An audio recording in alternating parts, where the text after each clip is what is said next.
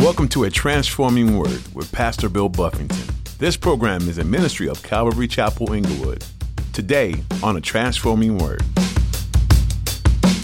I'm going to do these things so God will like me more, to be pleasing to God. That's what legalism says. Jesus says, and we'll see it as we continue through the text, I already love you. When you were at your very worst, I already loved you. When you were the worst you've ever been, I already loved you. Right? Before the foundation of the world, I chose you. So how do you improve upon that? How do I get a God that loved me at my very worst to love me more? Can't. At some point, I just in faith say, you love me like that, Lord? Then I love you back. Then I receive it. Be aware of legalism. In today's message from Pastor Bill, he teaches you that legalism says that you must do works in order to please God, that by doing or not doing certain things, then God will love you. Reject this teaching. God says that before the foundations of the world were created, he loved you. Pastor Bill encourages you that God says while you were yet a sinner, Christ loved and died for you. At your very worst, God received you. There's nothing more for you to do but to receive his love for you. Now, here's Pastor Bill in the book of Galatians, chapter 2, for today's edition of A Transforming Word. The book of Galatians, written by Paul the Apostle, is written to churches. So it's not one church in Galatia, but there are several churches in a region of Galatia. And here's the issue. Paul went to Galatia, to that region, and he preached the true gospel, which we've gone over every single week. So I'm going to just say it real quick. The true gospel is this, from 1 Corinthians 15, 3-5. It said Jesus died for our sins, according to the scriptures. Say amen? Amen. That he was buried. And 3 days later, what? He rose from the grave, according to the scriptures. That's the gospel. He was seen by Peter and others, and 500 more people saw him. But the gospel is that Jesus died for your sins and mine. And that 3 days later, he rose from the grave. That's the gospel. That's what God did. Everything in the gospel is what God did. God died, God rose. Amen? Is there anything in the gospel that you did? Nothing. He did. He died. I just want to make it clear, because when we come to legalism is going to try to make something about you. It's not about you. It's not about me. I just want to be clear on that up front. So he died for our sins. He did that. He chose to do it. He came to do it. He obeyed the Father's will to do it. And then after he died, he rose from the grave. Then how do you get saved? Somebody give me a one word. What do you do? We believe. We receive. Right? Who gives you faith to believe? God gives you faith to believe. So everything you need in the salvation package is granted you by who? By God. So who gets all the glory for that? God. If we jack up the gospel, which is what the people in Galatia had done, if I say now, he died, he rose, he did all that, and that's almost enough to save you. That's what they were saying in Galatia. What did they say you had to do in addition? Men had to get circumcised. And as I pondered that for the third week in a row, I thought, what about the women? Anyway, but they said to the men, you have to be circumcised in addition to what God did, then you're saved. You got to do something. When that just diminishes everything that we just said God did, what that says is what God did is almost enough, but not quite enough. And we need to all understand that is a slap in the face. To God the Father who sent the Son, and to God the Son who paid the penalty, that is a slap. And that's saying what you did is almost enough to save me, but I need this little piece I'm going to do. That are down now, it's a done deal. And it could be circumcision for some Jew. It could be baptism for some apostolic person. It could be, you name it. People be adding all kind of things to what else you got to do. Because something innate in human nature, we want to own some part of it. I want to be able to, I need to feel like I'm better than somebody. What the gospel does, you guys, it makes everybody in this room is on level playing field. You might have grown up and went to good school, had a mom and a dad, and lived a moral life. You might have grew up in the gutter, smoked crack, and lived on the curb. And we both got to get saved the same way. Amen. So we both sinners, and we both need the same thing, and we both enter in the same way. And we're both equally. When you come, they say the foot of the cross. Everybody at the foot of the cross is the same, in need of what he did. So no one's at the foot of the cross saying, well, he needs it more than me. Nobody needs it more. Nobody needs it less. We all need it just the same. Amen. And so I want us to understand the gospel right, because I feel like two things. One, it'll help us to really understand Christian liberty and how Christ has truly set us free from any extra stuff but I also believe it'll impact what we put off on other people. And we'll talk about it as we go through this morning's section. But two things, I guess, are covered. I almost gave the message two titles, then I didn't give it no title. First, I was going to title it Letting Go of Legalism, because legalism will be dealt with. And I hope everybody, when you get done with this message, if you're legalistic today, if you're one of those, like to put extra restrictions on folk, you like the extra stuff. I hope you feel real bad today. I hope this message rubs you real wrong and that you stop that. You cut that mess out, because God is not okay with that. God is not pleased with legalism. Second, I was going to name it Confronting Hypocrisy, because Paul is going to confront Peter on his hypocrisy. I didn't name it either one, but we're going to talk about both of those as we go through the message. So look at chapter 2 of Galatians, starting at verse 11. When you get it, say, got it? All right. It says, now when Peter had come to Antioch, I withstood him to his face, because he was to be blamed. For before certain men came from James, he would eat with the Gentiles. But when they came, he withdrew and separated himself, fearing those who were of the circumcision. And the rest of the Jews also played the hypocrite with him, so that even Barnabas was carried away with their hypocrisy. This is what happens. Paul goes into the region of Galatia, preaches the gospel that we just agreed was the real gospel, that Jesus did it all. He died, he rose, we received it by faith, we're saved. Boom. That's the gospel they had believed and were saved by. These false teachers came in, and we get a little bit of insight. The false teachers lied. They said they came down from James, but we know from elsewhere in scripture that they didn't really come from James. But they said they had come down and they added this extra piece that you guys need to be circumcised. So this is what happened. Peter is there, and Peter believes the true gospel. I have to give this background. I don't have time to go look at the scriptures, but if, in Acts chapter 10, you guys remember there's a story where Peter was a Jew. Peter was a good Jew. He didn't eat no wrong stuff. And he had a vision. You guys remember the vision? It was a sheet coming down from heaven. On the sheet were all kind of unclean animals. And the Lord told Peter to do what? Rise, kill, and eat, right? And Peter said, not so, Lord. I don't eat that. I'm a Jew. I'm a good Jew. I'm kosher. I don't do that. And the Lord said, don't you call common what I've cleansed. And Peter understood from that vision that the Lord was saying, don't you call Gentiles common or unclean. I'm receiving them. And so Peter got that. He had revelation from the Lord that Gentiles and Jews, we come in the same way. We come in through the same door, who is Jesus Christ, in order to be saved. But now Peter gets caught up here. Peter's over here, and I'm just for sake of illustration, y'all are going to be my Gentiles. Y'all cool with being Gentiles? You guys can be my Jews, okay? Sorry, no bacon for you. So Peter comes, he's hanging out with the Gentiles over here. They're having a good time. Peter's eating with them. We having our first bacon wrapped dogs. Good life. He's fellowshipping, no problem. These guys come down from Jerusalem, Jewish Christians. And when they showed up, it says that Peter withdrew himself from them and went with these guys, and he wouldn't chill with y'all no more. Now, a few things wrong with that. One, what does that communicate to these believers? That y'all are less than. Y'all are not quite as saved as these guys over here. I was cool with you guys, but when they showed up, sorry, I got to go be with my real believers now. Enjoy your bacon burger. And that's what Peter did. That's hypocrisy. That's fake. We get told in the text why he did it. It says he feared those who were of the circumcision. We'll come back to that, because we'll see how that legalism, it creates this thing where people are living out of the fear of men and not the fear of God.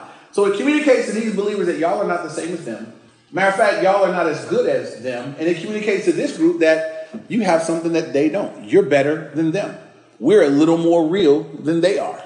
And so Paul came down and saw this and was appalled. No pun intended. He was appalled that they were behaving this way. And I had this thought yesterday when I was looking at this, right? Sometimes when somebody's been saved for a while and somebody brand new saved, when people first get saved, they're sometimes, not always, but they can be very on fire and zealous. Sometimes it's good for old faith to be stirred up by new faith, be confronted. I've seen people been saved for a while, somebody brand new gets saved, and these people get convicted. Like, man, I ain't witnessed in 4 years. This person ain't stopped witnessing. They bringing people to church, and what's wrong with me? I know more than they do. It's convicting. It can be challenging. I'm looking at Peter and the other apostles. They've been here a little while, but here comes Paul, really unaffected by He ain't been around that much. Paul's been away with the Lord. Paul shows up and he's like, what is this mess? Y'all know. Paul is one that he's not one for, he said last week, he said, look, I came to these apostles, those who I thought to be something, supposed to be a big deal. They didn't add nothing to me. Paul said, God don't pay respect to no man, neither do I. I'm not treating these dudes like a big deal. He's getting ready to bring it to Peter is a big deal. He's one of the, prominent apostles. Paul's like, you about to get confronted. And we'll talk about that. So Paul shows up. Peter's doing this, behaving in this way. And it says that Paul withstood him to his face because he was to be blamed.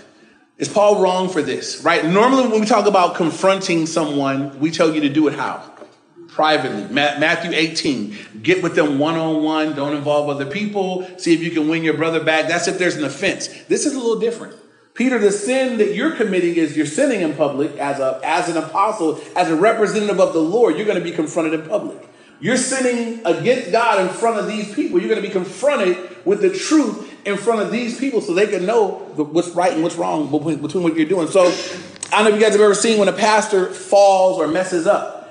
You don't get to, the pastor falls, you preach in public, you live in public. You don't get to, you don't get to be dealt with in a private meeting. They get brought forward. They got to say whatever it was they did. That's what they're supposed to do and deal with it. Paul says, I'm going to deal with you in public. This is not wrong. Paul's not in the flesh. He's saying, I'm dealing with this publicly because I want everybody to know that this is not right.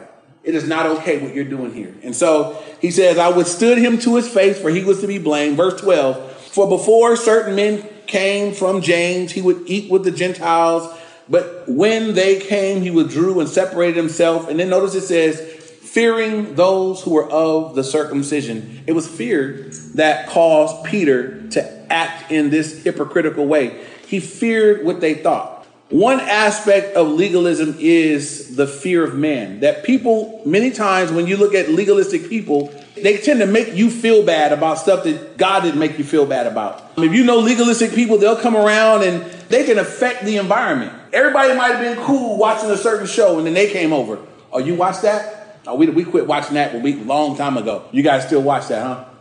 Why? Okay. You guys still have a TV? Oh yeah, we that's we got rid of our TV, when we really got close to the Lord.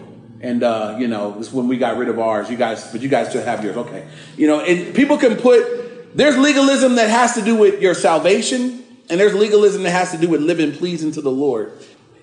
It's just important that we are people that are focused on living for the Lord, that you can't be trying to please people. You can't be living to please people or to satisfy what they expect of you.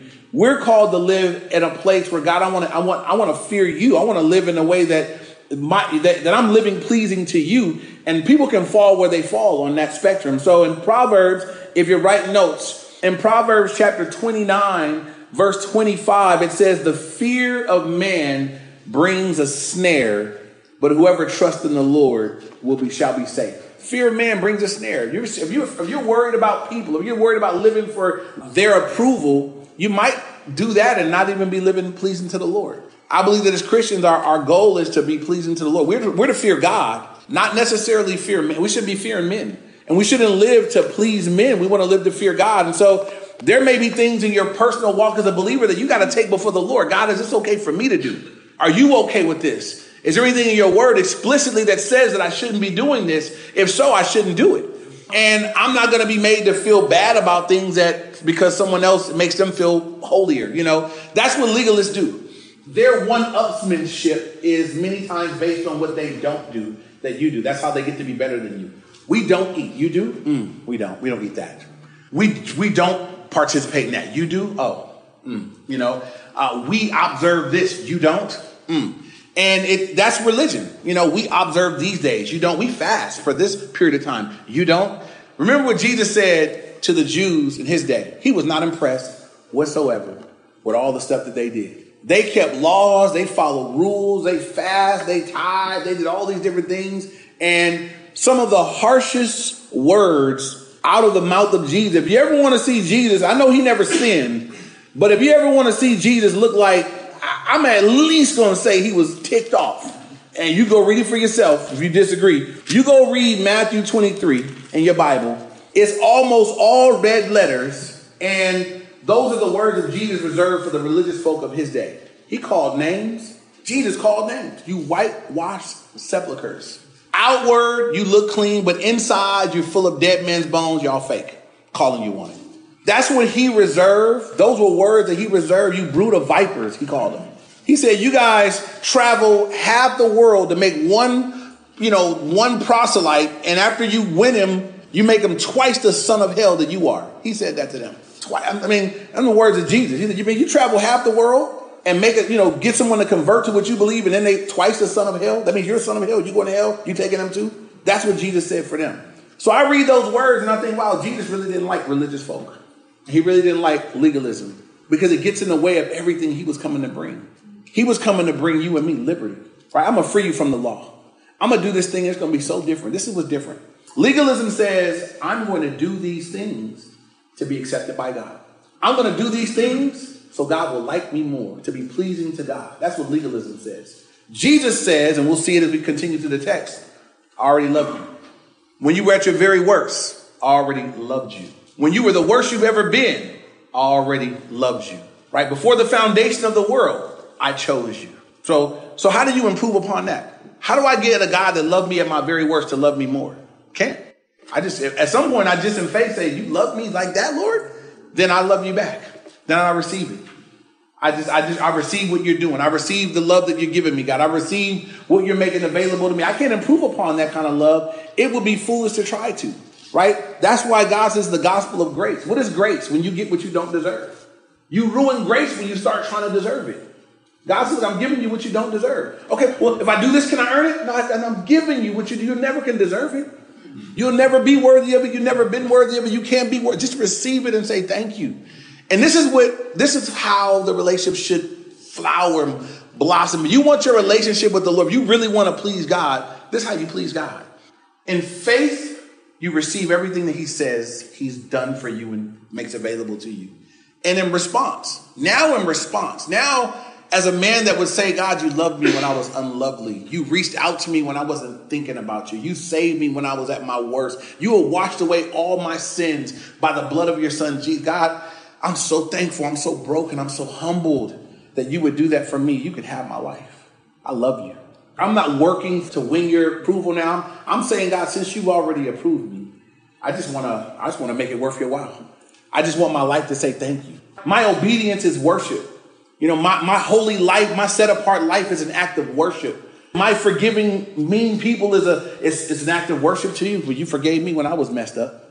And so that's the relationship that the Lord is wanting to bring about in our lives. That ruins religion. That means everything I'm doing is motivated by the love of God.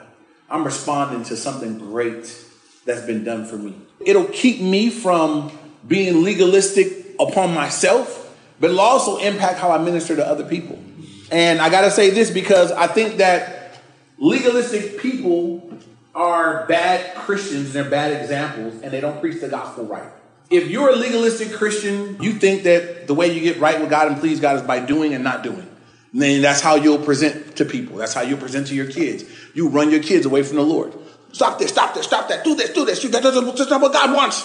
They don't even know God yet. You ain't even sure, you don't know the gospel yet. So here's what legalistic people do is how they preach the gospel. And I'm going to give you 3 scenarios that are prevalent in our culture that are hot topics and different things. We got Susie, homosexual.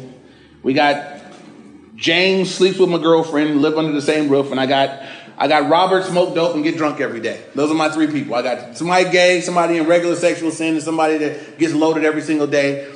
A legalistic person would share the gospel with them like that. You shouldn't be that way. God didn't make you that way. God doesn't want you to do that anymore. That's not the gospel. That's not the gospel. You should stop getting high and getting drunk. That's not what God wants for you. Is that the gospel? It's not the gospel. And they don't have the power, and they probably don't even have the desire to change any of those things. They're just doing what when you weren't saved, didn't you just do what you was doing and you liked it? When you're not saved, that's what you do. Everybody here is doing what they want. They're living lawless. God has a better life. No, I'm fine right now. That's not the gospel. The gospel is not God has a better life. They're having a great time sometimes. Here's the gospel. And it preaches to all 3 of them saying, God loves you. Can I say that to all 3 of them? Yeah. Absolutely. How do you know he loves me? Romans 5:8 says he demonstrated his love to you in that while we were yet sinners, Christ died. God loves you so much. And it doesn't matter what you're doing today, he loves you. It doesn't matter what you've ever done, he loves you. And he demonstrated that love and he died for you. The Bible says that we're all sinners. And we don't have to get all specific with them. Everybody, you're all sinners. Have you ever told a lie? Yes. And we're all sinners. We're all the same. I'm like you and you're like me. We all come the same way. We've all sinned against God. But this is what he did for you guys. You, and you. He sent his son to die for your sins. Died for him. He paid him full on the cross for your sins. 3 days later, he rose from the grave.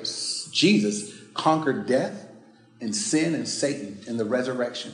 And what God makes available to you, same thing he made available to me, is forgiveness and acceptance through Jesus Christ. He would receive you today as his son or daughter if you would believe in him. Would you do that today? Right? Now, that's different than saying, well, stop that and change that and fix that. Get saved first. Come to him first. Enter into a relationship with him, because now we got something to work with. When you get saved, the Bible says that God works in you, both to will and to do for his good pleasure. To want to do and to be able to do. Right now, they don't want to do, and if they did, they don't have the power anyway.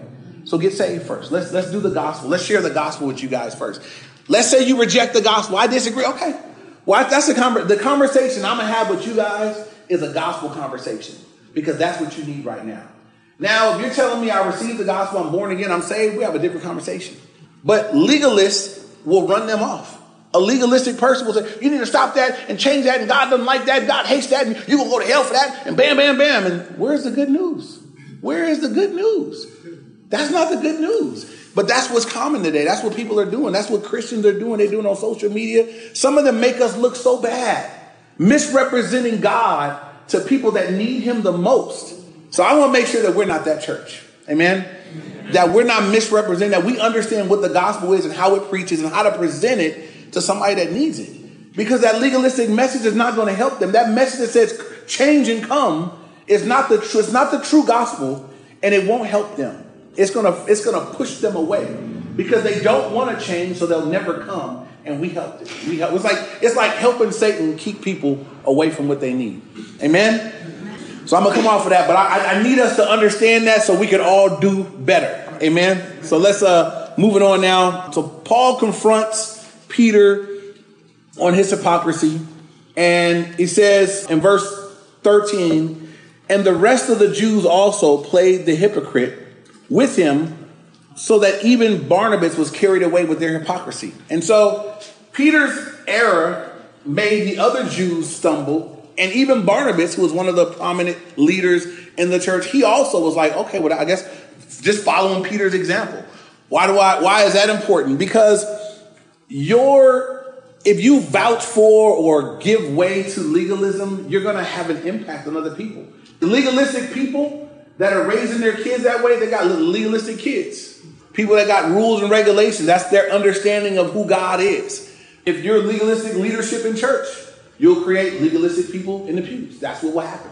Peter, as a leader, in his legalism and his failure and his hypocrisy here, he led other people astray. They followed his bad example. And so Paul says, now I'm going to confront this. And I love what he says in verse 14. Look at this with me. He says, but when I saw that they were not straightforward about the truth of the gospel, he says, I said to Peter before them all, if you being a Jew live in the manner of the Gentiles and not as the Jews, why do you compel Gentiles to live as Jews? And first off, the first part, he says, when I saw that they were not straightforward about the truth of the gospel, Paul said, man, forget that mess. Y'all are not being straightforward about the truth of the gospel. This is a gospel issue. You've been listening to A Transforming Word with Pastor Bill Buffington. Today's message from the book of Galatians is available online to be listened to again. Just visit CalvaryInglewood.org and click on Media, or download our mobile app to listen to more teachings. You'll find a link on our website, or just search for Calvary Chapel Inglewood in your app store. We'd love for you to join us for church this weekend too. While we can't meet you in person right now, we're still joining you live in your own home with our online worship services. Join us Sunday at 9 a.m. on YouTube Live, Facebook Live, or on Instagram. There's links to all of those on our website, CalvaryInglewood.org. We're also streaming on Wednesday at 7 p.m. on those same platforms, or you can watch later through our YouTube channel. All of that is available at CalvaryInglewood.org. And when we're able to meet together in person again, we want you to join us. Keep checking CalvaryInglewood.org for the latest updates, and stay safe and well in the meantime.